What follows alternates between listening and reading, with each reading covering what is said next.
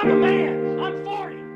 It's OU boys, they my brothers, they my friends. Holla at Coach Sumlin, holla at the Stoops. The entire first half, we got hit in the mouth and acted like somebody took our lunch money, and all we wanted to do was have pouty expressions on our face. We're back.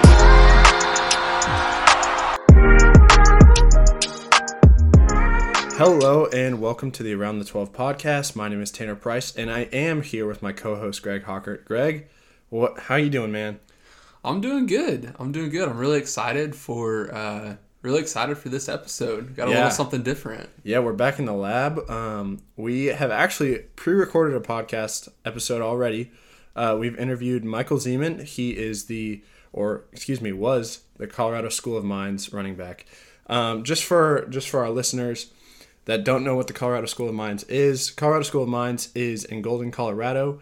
It is primarily an engineering school. They are one of the premier engineering schools in the country. They are also Division II. So they're in the Rocky Mountain Athletic Conference, the RMAC. So they won't be joining the Big 12 anytime soon? No. It might actually increase the GPA of the Big 12's football programs and basketball programs. But, yeah, no, they will not be joining the Big 12 anytime soon. But we're still – we have actually pre-recorded this episode just so everybody knows, but – we're very excited to have Michael on the podcast. Hopefully we get some new, different listeners outside of the Big 12 circles. But, yeah, so just a quick intro for Michael. So Michael was the running back for the Colorado School of Mines. In his career, he rushed for over 4,000 yards and 55 touchdowns in his career, which is absolutely amazing. He is the first Colorado School of Mines running back to rush for 1,000 yards in 3 consecutive seasons. In the 2021-2022 season, he was a Harlan Hill finalist, which for most people they don't know what that is. That's actually the D2 version of the Heisman, and he'll kind of talk about that a little bit in the podcast. He was a consensus All-American last year. Not really sure about this year yet because the voting for that hasn't been done, but yeah, we're super excited. Yeah, so obviously this is a little bit different than what we normally do, and all of the Big 12 news, so to speak, that happened this past week. Tanner and I, we won't be touching on that today. We'll get back next week and touch on most of what's happened in the last 2 weeks at that point. But kind of the reason for having Michael on is we wanted to mix it up every once in a while. When Tanner and I first started this podcast, obviously this is a Big 12 podcast, and it will always be a Big 12 podcast. Of course, Michael did not play on a Big 12 football team, and I think in the future we will hopefully be having guests on the podcast from Big 12 schools. However, Michael was a fantastic first guest to just kind of come in, talk about football, talk about the faith a little bit, which is very important to him as well as Tanner and I. Yeah, and obviously his accolades and numbers speak for themselves. He was a very, very successful running back at the Division II level and has some really cool stories. Yeah, for sure. And all right, we will jump into that interview right now, and we'll catch you guys on the flip side. And now we're going to welcome Michael Zeman onto the podcast. Michael, how you doing, buddy? Doing well. Glad to be here. Thank you guys for having me. Of course. What you been up to since football got out? Not a whole lot. Bunch of golf, just hanging out, getting ready for work to start. Sweet, man. Yeah, like we kind of mentioned in the intro, Michael had an amazing career at Colorado School of Mines. Mike, do you want to tell us a little bit about your story? Yeah, sure thing. So I guess it all kind of starts. I started playing football in second grade. Yeah, and it just kind of built a love for it from there. Just kind of the entire way knew that football was going to be my favorite sport, was going to be the sport that I really had a passion for above all the other ones. And then, so yeah, I ended up going to Holy Family High School, played football, and then followed both of my sisters to Colorado School of Mines and was lucky enough to get a scholarship there.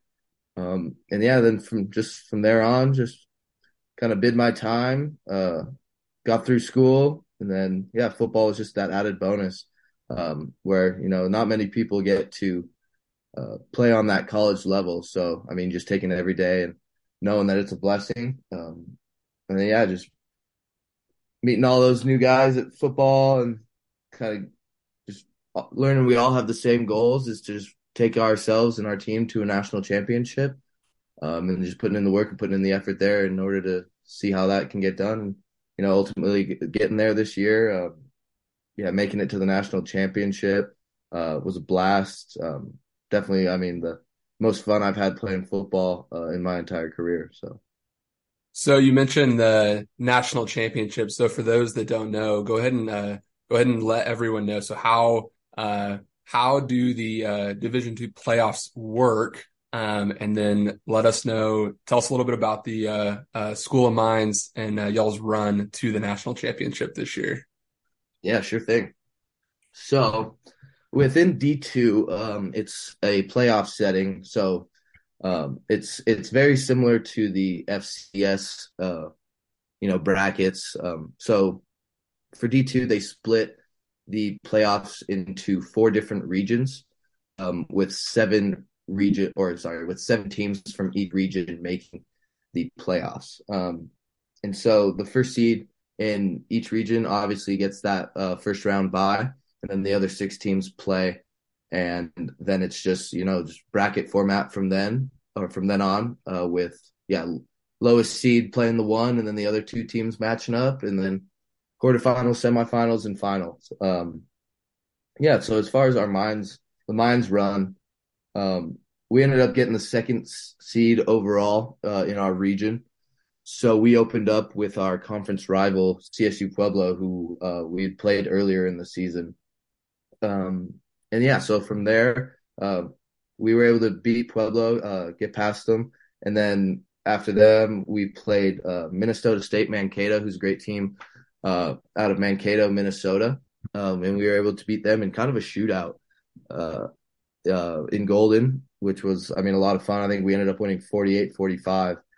So it was a great offensive game, just a great football game in general. If you were there, I can only imagine how much fun it would be in the stands, just seeing that back and forth. I know it was pretty stressful being on the sideline.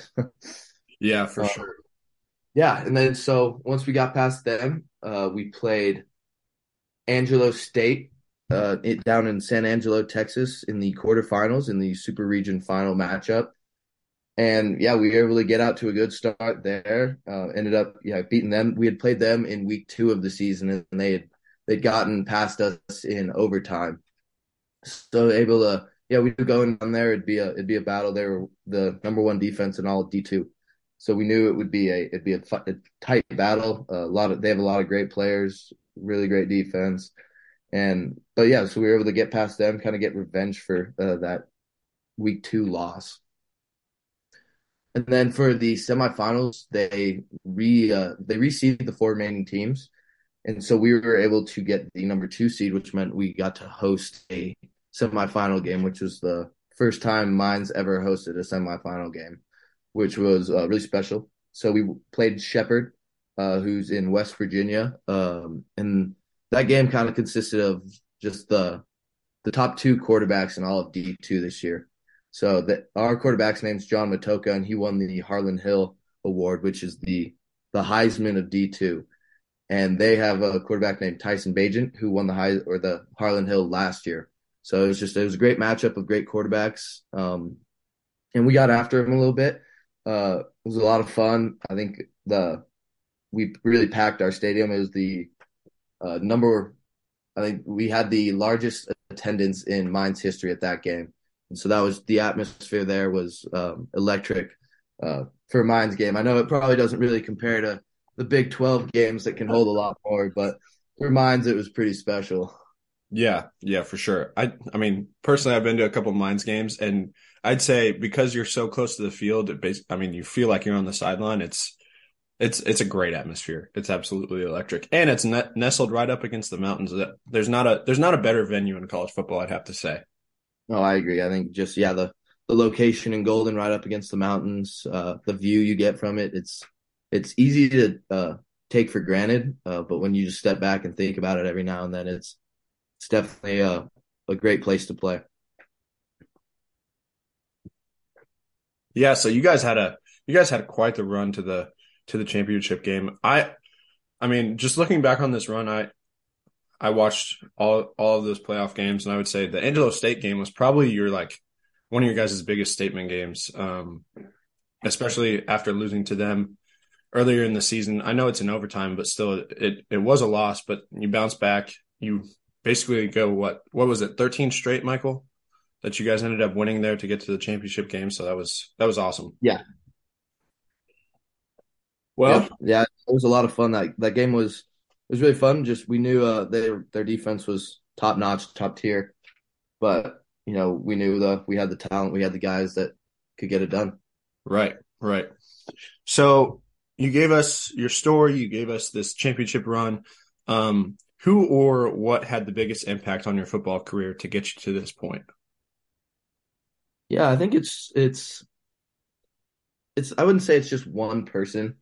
I think it's just a collection of different people throughout my entire football career. I mean, it's my entire football career spanned 14 to 16 years. Like, I don't even know. It's been just such a huge part of my life. So it's kind of like throughout the entire thing, there's been people who impact it in different ways. I'd say more recently though, just since I got to college, just the guys in the running back room, at Mines really played a huge impact. They're the guys that I became some of the best friends with, able to just goof around. I'm hanging out with them for 4 hours a day. It's hard not to get close to guys like that. And so, yeah, Cam Mayberry, who was the starting running back before me, he was just a great mentor, quiet guy, but you knew everything he did was right. And he was a great player. I think he kind of got the short end of the stick because he graduated during COVID. And I think that kind of hurt his exposure. I think he was definitely an NFL guy. Could have been a really solid player. But then, yeah, another person, just my running back coach, Coach Grinstead. He's been with Mines for close to 20 years now. And so, you just know he's got a passion for not only the school, but for the team. And, he's going to be on you. But he means it. He means it well. He's a great coach, great person, just great guy you can go talk to whenever you just need someone to talk to. So I think there's a lot of guys, but as far as college wise, those are two I'd really highlight. Yeah, for sure.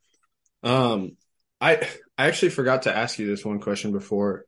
But how do I phrase this? What was it like? So you didn't tell this story in your rundown, but what was it like? So you were what when you started getting playing time at Mines, you were what, the third string, and both of the running backs in front of you got hurt. Is that what happened? Could you remind me of that story and how it was, like how it felt when you got your kind of first breakthrough, and you had a huge couple of games right then when you started playing for Mines? Yeah, for sure. So yeah, it was my junior year academically. So redshirt sophomore year, as far as football.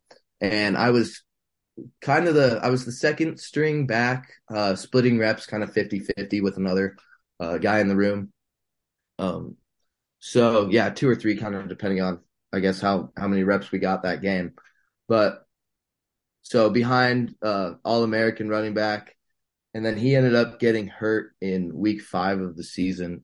He ended up breaking part of his lower leg. And so he missed most of the rest of that season. And so from there, we finished out that game, and then kind of just talking to the coaches, me and this other running back were going to split time pretty much 50-50 for the next game. I got the start, was able to kind of, play well for the first part of that. But just throughout the game, the other running back ended up hurting his foot. I think he broke part of his foot during that game. And so I was kind of one of the only running backs left. And so, that's kind of where I got my break. I was able to really play well in those next couple of games. Once I was the actual starter, I ran for, almost 300 yards. It was like 298 in one game. And then I followed that up with a 321 yard game in South Dakota, which I wish I could duplicate every week, but that would be some impressive numbers. But yeah, it was a good run off during that season for sure.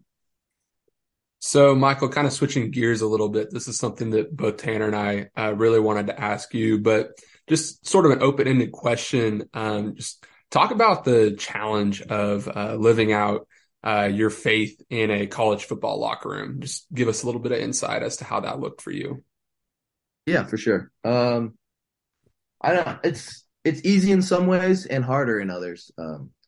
A football team, you have 130 guys of, I mean, all different backgrounds, all different, yeah, religions, different schools. You really, it's a hodgepodge of different guys. But kind of the beautiful thing in that is, I mean, you're gonna find guys that have that same faith as you, and I was really lucky to have that the entire time I was there. Um, Focus is at our campus, so the Fellowship of Catholic University Students, and they played a huge role in just kind of helping out as far as starting Bible studies and really being impactful within the community. So with that, we were able to, yeah, just be able to, was able to be in Bible studies all 5.5 years I was at Mines. And then I ended up being able to lead one this year with about 5 other guys. So I mean, it's easy to live out your faith when you find guys that have that belief as you. I mean, it's going to be hard always. I mean, you fill 130 guys in a room, you don't know really what you're going to get on the maturity level sometimes. But I mean, it's just you kind of just got to live out your faith by example in some of those cases. Because I mean, it's hard to, if a certain conversation's going some way, it's hard to, I mean, step in and try to cut it down. But I mean, just living by example, people see that, and I think people can really take that to heart. Yeah, for sure. That's awesome. So this is kind of building off of what you were just talking about, but I would say a lot of athletes struggle to have an identity outside of their sport. So like, I'm a football player, I'm a basketball player, I play golf, like that is their identity. But kind of like going off of what you're talking about right there with your faith, it's like, what would you say was your identity outside of sports? And did you ever struggle with that? Did you ever feel like you were just a football player or just a running back? You want to speak into that a little bit? Yeah, for sure. I would say, I mean, it's easy to get caught up in the everyday lifestyle of it because, I mean, with football and being a college athlete, you're that's like it's a job basically. You're there for 6 hours a day, putting in the work, and it becomes pretty easy to kind of see that as who you are. But I think what I was able to kind of keep a level head throughout it all. And I think the guys in my Bible study really helped with that. Just, meeting every week, and we kind of talked to just like, it's easy to get caught up in all that, but really what we have to kind of keep in mind throughout it all is that it's like football is going to end, and then we got to keep in mind what's after that. We gotta keep in mind that. So yeah, it's not all football. We're brothers in Christ, sons and daughters of Christ. So we gotta find our worth in Jesus, and I think that's one thing that kind of helped me out. And my wife Casey really kind of helped keep me level there throughout it all. And so I think I never really struggled with it, which is, I mean, a blessing because as soon as football ends, it's easy to kind of find you're just kind of stuck. You don't know really what's next. But I think another thing as far as Mines is, what's next. You go to Mines for an engineering degree, and you're gonna hopefully find a high quality job after that. And I'm blessed enough to kind of have that on the horizon. So yeah, moving forward, I'm excited for that. Yeah. So you kind of mentioned it there, but what are your future plans? Do you have any football in your future? Do you want to go play in the NFL? Maybe even the CFL. I don't know, man. What do you got in the future? No NFL or CFL plans as of right now. I have a job lined up for. I'll start January 23rd for a oil and gas company based out of Denver. So I'm pumped for that. I'm excited to start that new journey. Down the road, I mean, I could see myself coaching. Trying to get into my old high school and coaching there, or, just coaching for my kids down the road. Football is definitely not just over in my life, by no means. I mean, it's such a huge role, played such a huge role in my development as a person. So I definitely would love to get back in, love to coach, down the road. But as of right now, my playing days are done. But looking forward to the next step. That is the working world. So Michael, Tanner and I, we get on this podcast once a week, and we love to talk about the games. We love to talk about Big 12 sports, and neither of us, we both have athletic backgrounds, as we mentioned in our first episode, but neither of us ever played college football or college basketball or any college sports in general. Intramural All-Stars, though. However, with your experience getting to play for Colorado School of Mines for so long, give us a little bit of insight as to what skills and knowledge goes into being a successful running back. Yeah, so I mean, one of the main things it's if you're going to be a college athlete, or I mean, an athlete at really any level, it's time management first. On the college level, you got to deal with school, you got to deal with everything else outside of football, all while putting in hours of work every day on the football field or on just whatever athletic sport you're playing. But as far as being a running back, I think some of the key things that are really hard to measure. For one, it's just your eyes are one thing. As a running back, you have to be able to see the hole. I mean, it's constantly shifting the way the line's blocking it, the way the defense plays it. I mean, how the linebackers trigger. It all kind of impacts what your footwork's going to be and where you end up going. I mean, so overall, eyes, footwork, discipline. I mean, as a running back, you have to kind of know two positions. You have to know your own and what you have to do, but it also helps to know what's going on the O-line because, each play has different blocking schemes. They have different pulls, different things like that. And so kind of just you have to be smart as a running back just because you have to know what's going on around you so you can kind of help yourself succeed in that manner.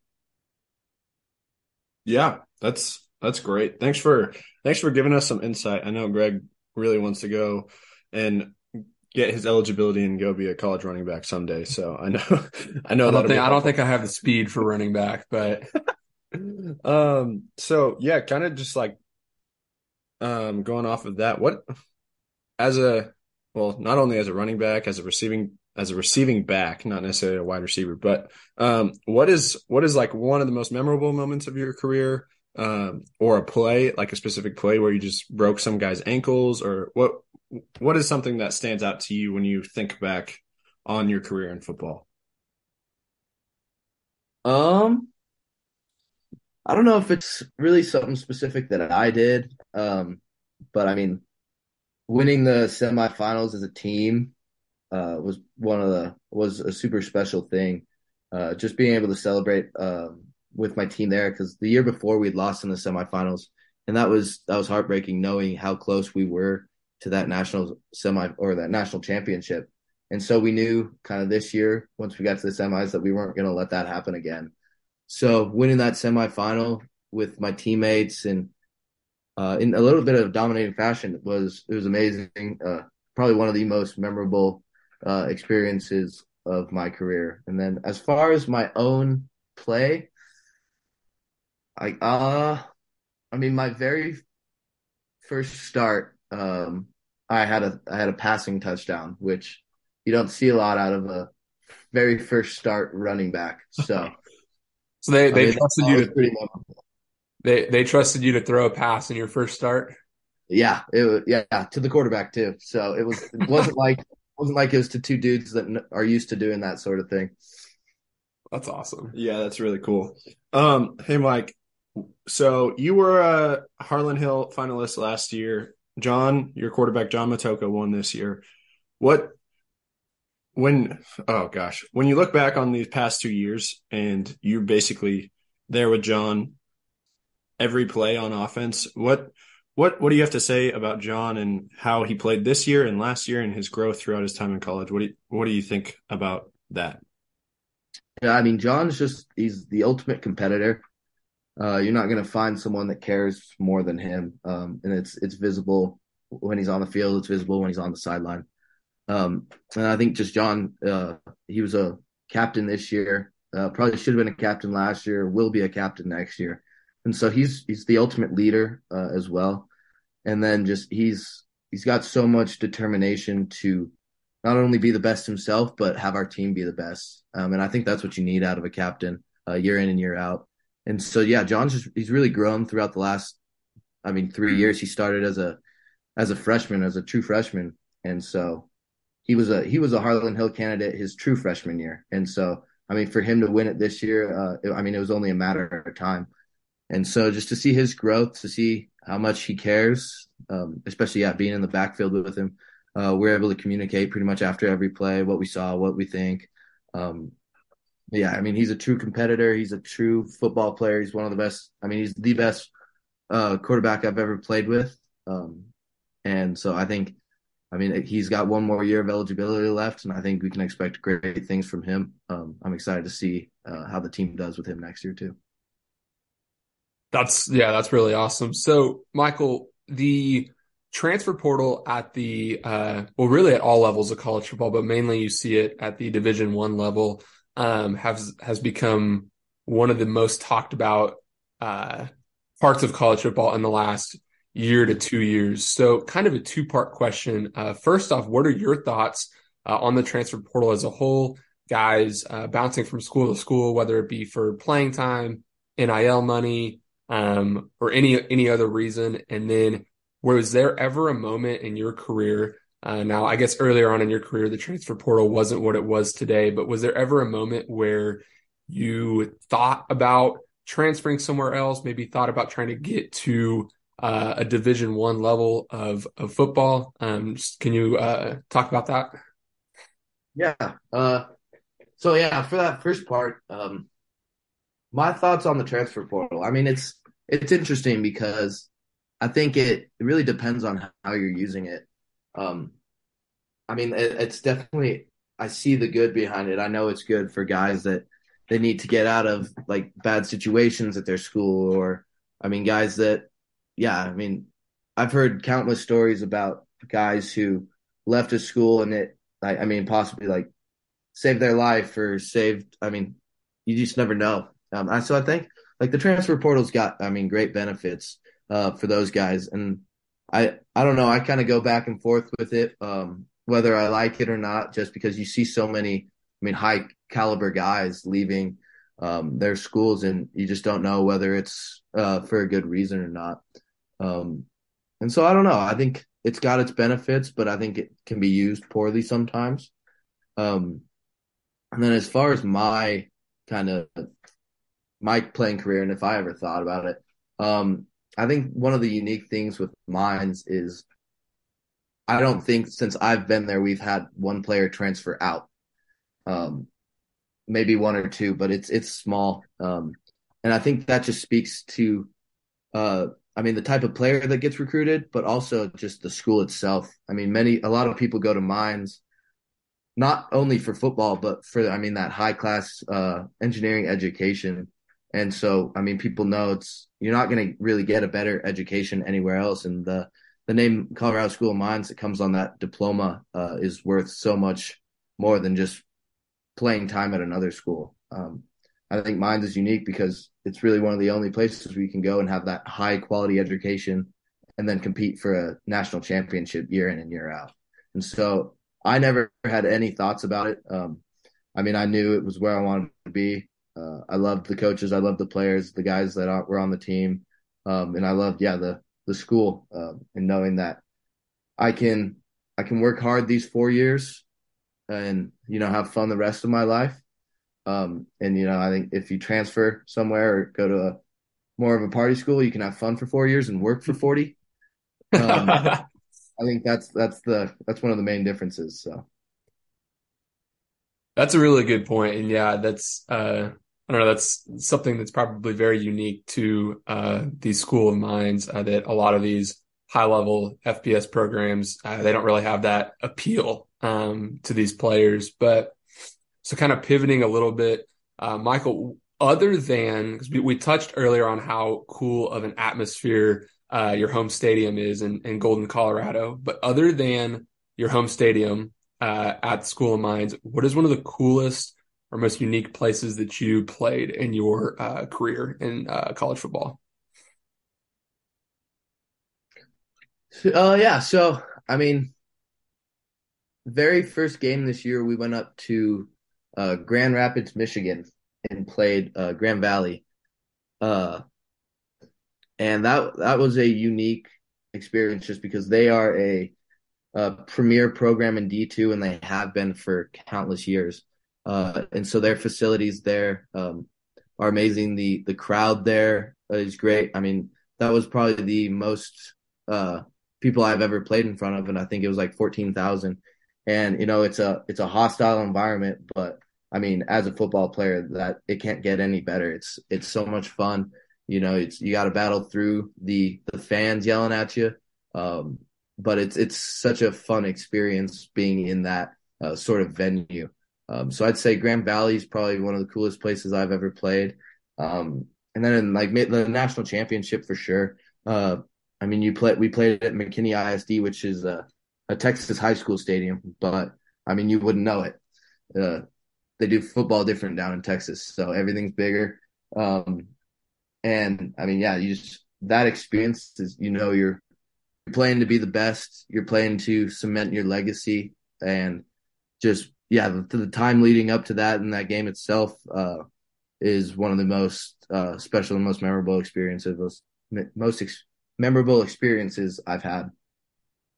Yeah, for sure. That would be that game. It looked like a lot of fun. It looked like a really good atmosphere down there in Texas. But Michael, I have to ask you. So I'm a big fan of yours. I know you have tons and tons of fans all over the place.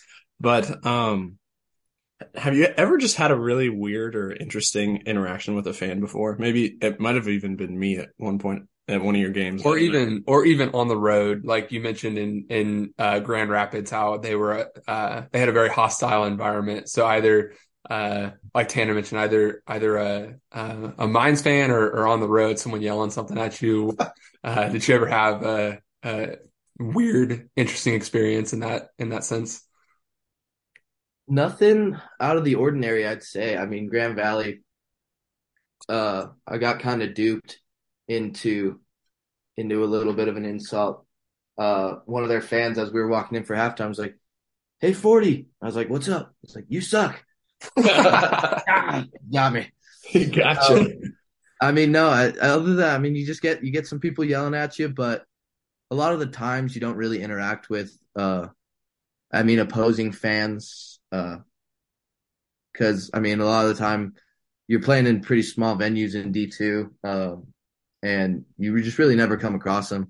But as far as like Mines fans, I mean, those are just those are great experiences I've had.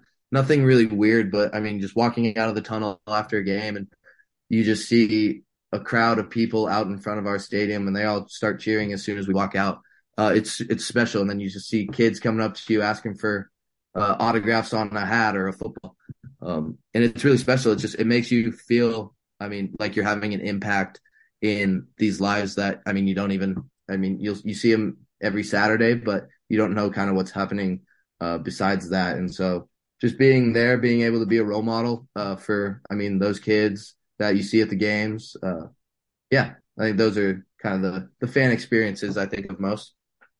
That's awesome. And I think, especially at the Division II level, I think fans also understand, like, it's important to like respect your opponent. And I would say that everybody in D2, at least from what I've seen, does a really good job of at least respecting their opponents. Maybe not necessarily like at the Division I level, but yeah, I think it's a different beast at the Division I level. It's just interesting because I know in some of these D2 environments, and then like even other levels outside of D2 as well, you play in just some very unique like cities, like you mentioned the one in Michigan, and so it's just like different cultures in different cities and stuff like that. I feel like it can make for interesting experiences that you wouldn't get even at a Division I level, where it's like where you're going to play every year, in the sense it's like depending on what conference you're in. Yeah, no doubt. Well, So yeah, Michael. So I know that this is a Big 12 podcast. We literally haven't talked about the Big 12 at all. It might be a good break for our listeners. We might even get some new listeners on this podcast, but who knows? Um, so as Michael, you know, Greg and I both went to Oklahoma State. You visited me a couple times, and one of those times, Oklahoma State was playing Iowa State in football, and all of a sudden, out of nowhere, you became an Iowa State fan. But maybe outside of Iowa State, or I guess including Iowa State, but what program in the Big 12 do you admire the most, or do you maybe keep an eye on your Saturdays when you're not playing football? What program do you like the most? I would say. Yeah, I mean, it's hard to not admire TCU this year and what they've done. I mean, with Sonny Dykes just first year and seeing how they were last year and then coming this year into a national championship. I mean, how do you not admire the run they went on, the determination they had? I mean, I don't know if no one thought they would make it to the national championship. I mean, I think that's safe to say. And so it's hard. I'd say I admire them.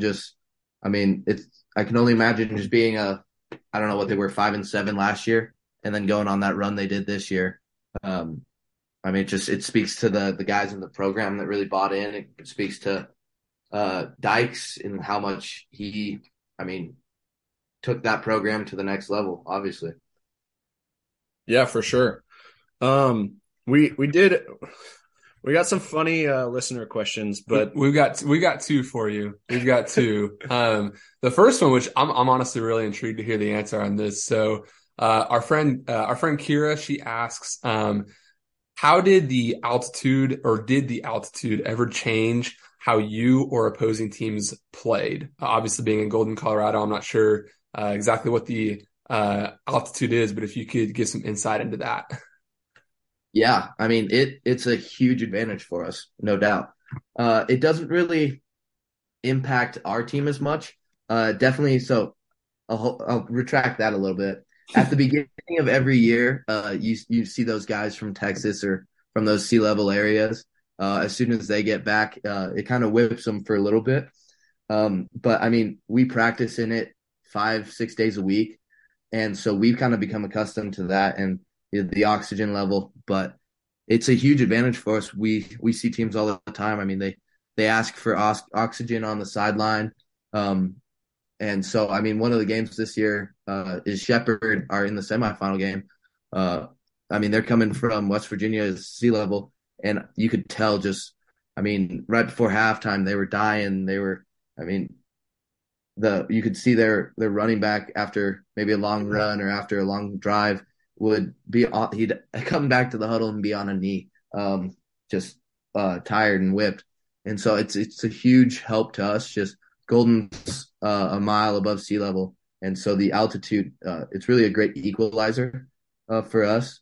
And then one place I notice it is we play in Gunnison, Colorado, which is the highest elevation stadium in college football, and so we're high, but they're even higher. Not quite sure what they're at, maybe like 8,000 or something. But I mean, you notice that just the lack of oxygen up there, it makes it harder.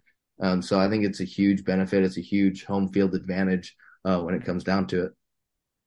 Yeah, so I did just look it up. So Golden is at almost 6,000 feet of elevation, and I know it's a popular talking point in the NFL when teams go and play the Broncos. And you guys being from Denver, could correct me if I'm wrong, is Denver's what, 3,000 or 4,000 feet? 5,280. Exactly. 5,280. Okay. Exactly. Okay. So exactly a mile high. So you guys have got, or Golden has got, still an extra 500-600 feet on Denver even. So that's definitely, I feel like that would play a factor, especially me being from Texas. If I ever was running or was playing a sport in around the school of mines, I would notice that for sure.